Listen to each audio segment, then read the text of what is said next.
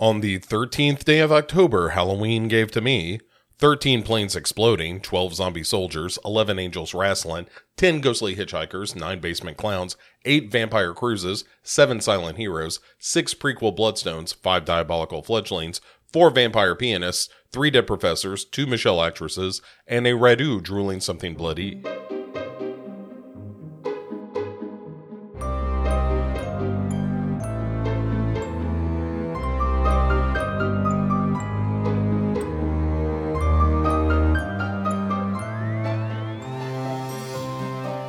Hey there, everybody. Welcome to yet another of the 31 days of Halloween on Friday the 13th, no less. And what better day to begin a look at the Final Destination series.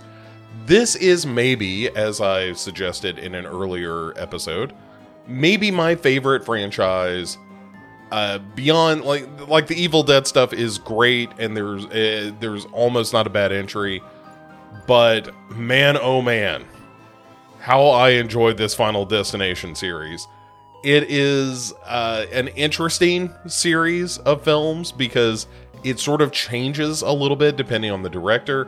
But we're going to start at the beginning, as we should. This is the original Final Destination, released in 2000, the year 2000, year of our Lord 2000. Directed by James Wong, written by James Wong and Glenn Morgan and Jeffrey Reddick.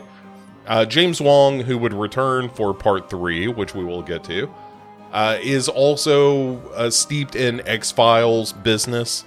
He was a producer and writer for the X-Files and did some good work there. And one can't help but imagine that this idea might have come from an X-Files episode that was a little too big, or they didn't want to do it or something. And James Wong was like, fuck you guys, I'll make my own movie then.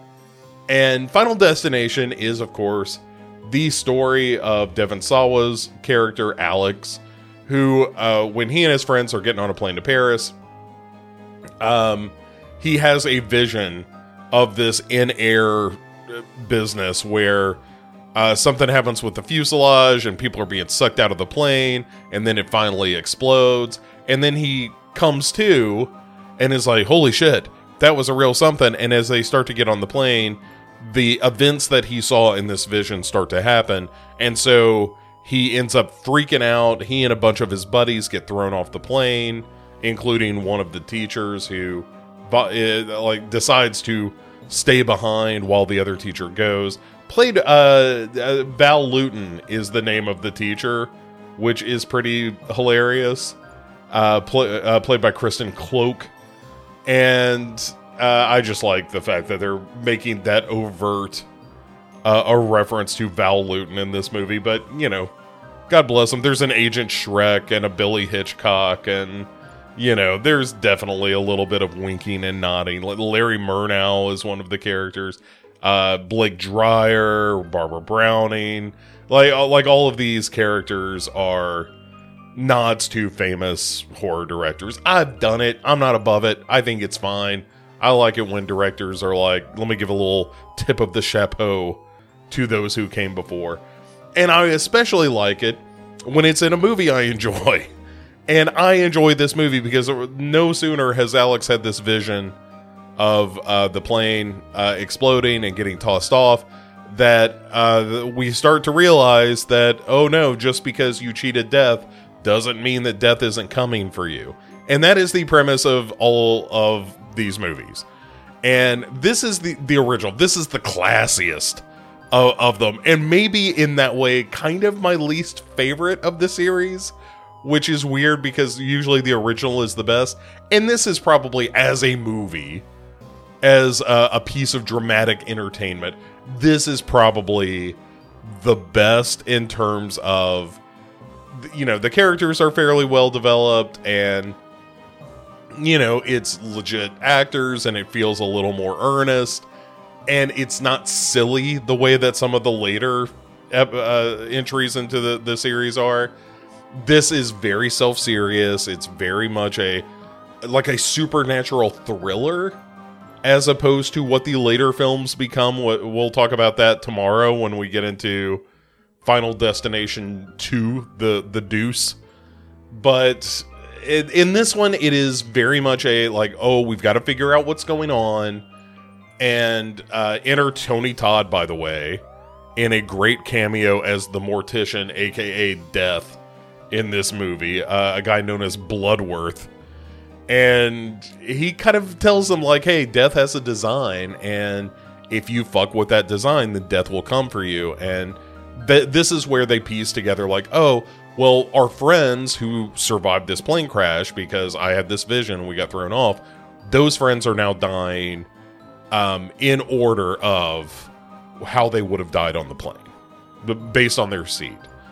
And so, like, one of his buddies gets choked in the shower, and it's a real, like, Death has to get a little bit creative with how it gets to you. And so with him, it's like he slips on a thing in the shower, and the like hanging clothesline or whatever wraps around his neck, and he chokes to death because he can't get purchase. He's too high off the ground. And there's Sean William Scott shows up in this movie as one of the friends, Billy Hitchcock, and he gets decapitated mostly. It's one of those, like, I'm gonna cut the head off at roughly the jawline, which is pretty good. And yeah, I mean, it's just like, none of this gets outlandish. The teacher, Val Luton, she has a fire in her house, and as she's trying to put that out, she, like, stumbles and falls, and a butcher block of knives fall on her. And Alex is, of course, very suspicious because the police are aware that all of these people who survived this plane crash are also dying, and they're giving him a good hard look as far as, like, are you doing this because you're the one who freaked out in the first place? And they don't necessarily think he's the killer, but he's also at the scene of a lot of these murders, because he continues to have, not necessarily visions, but there are clues that, if he knows who's going to die next, and he'll see little signs. And that's what Bloodworth tells him, like, look for the signs. If you want to stay alive, what you've got to do is you've got to subvert Death's plan. You've got to basically, make him skip so that the plan has to be reset. So you've got to keep somebody alive that wasn't going to live. And if you can do that out of order so that, Death has to skip over somebody, at that point the plan is null and void. And this always gets a little messy in these movies of, like, oh, we've got to subvert Death's plan, and you can't do it the same way every time. So you got to introduce new ideas into it, and sometimes those are a little clunky, but that's fine. That's not why we're here. And this movie, though, doesn't know why we're here yet as an audience, I think, which, again, we'll get into more tomorrow. But for this movie, it plays it straight. Like I said, it's more of a supernatural thriller kind of thing. And there's a great scene where when Alex feels like his time is almost up, and Ali Larter, by the way, as Clear Rivers, which is a very silly name. Clear Rivers is sort of his would-be amour, but ends up being kind of his partner in crime. Like, she's the person who believes him and is having the same feelings as him. They're, somehow emotionally connected, psychically connected somehow. And the best moment in the movie, though, is when he's trying to protect himself and has gone to this shack where he has death-proofed this place as much as possible. And that's a really fun idea of, like, if you could be killed by almost anything, how do you survive in a world where death awaits around every corner? Like, death isn't just a possibility. Death is actively coming for you. And that is an intriguing idea. That's one of the reasons I think Final Destination as a movie works. It's a great idea. If you cheat death, death will not be cheated. Death will not stand for that kind of bullshit. Death is not here for your bullshit. So, death will ultimately come for you. And, there's a lot of, we're trying to subvert Death's plan. And at the end of the movie, They seem to get away with it, but then realize like, oh wait, we misread the order of this, and so I'm not the one that's actually due to die. But they end up going to Paris, and one thing leads to another, and one girl gets that earlier in the movie, a girl gets hit by a bus. That's pretty good as far as the deaths go, but it's a sign that hits the guy. And anyway, so it's like the idea at the end of the movie is like, oh, Death is still in charge. Like Death gave you a bit of a reprieve, and it's. If Death is a sentient thing in this movie, was it just like, I'm going to lull them into a false sense of confidence, and then I'll get them when their guard's down or something? I don't know, but it kind of works. And so this is the original. This is the Friday the 13th to the rest of the series, Friday the 13th Part 4, where it's trying to do something that's kind of clever, it's original. I'd never seen, when I saw Final Destination for the first time, I'd never seen a movie with this kind of premise exactly. The performances are pretty good. Devon Sawa is good in this, although that poster is god-awful where he's just staring at you open-mouthed. But this was the age of that, where we're ripping off the Scream poster, like the Faculty poster, the Final Destination poster. They all look exactly alike, and they all look terrible. You can probably throw Phantoms on that pile. I mean, there's just a slew of those. We are looking at all of these actors staring at us from the bottom of a poster while something looms above them. Anyway, it's a terrible poster. But Devon Sawa's good in this. Ellie Larder's pretty good in this. Sean William Scott, strangely subdued when compared to like his American Pie antics and whatnot.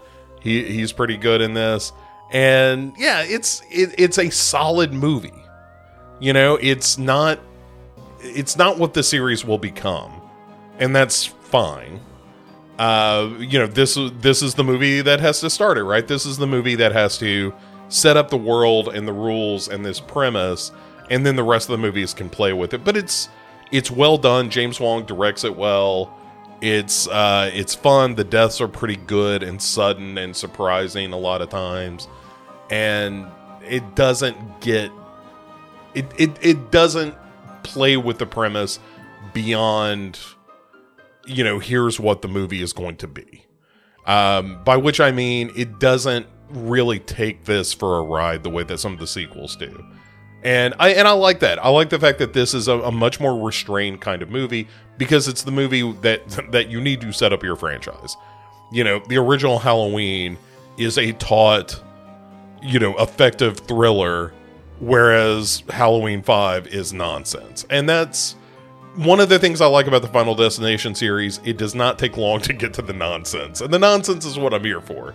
Let's be real. But we'll get into that more tomorrow with Final Destination 2. Right now, go out. It's Friday the 13th. Have yourself a great one. I like a good cursed day. And Friday the 13th is as cursed a day as ever there was. So, enjoy. We'll be back tomorrow with Final Destination 2 on the 31 Days of Halloween. I hope you have a wonderful, spooky introduction to your weekend. And join me tomorrow on Saturday the 14th, the Richard Benjamin sequel to the day. And and we'll get into some more death and madness with the Final Destination series. So, I will see you then on another episode of the 31 Days of Halloween. Goodbye.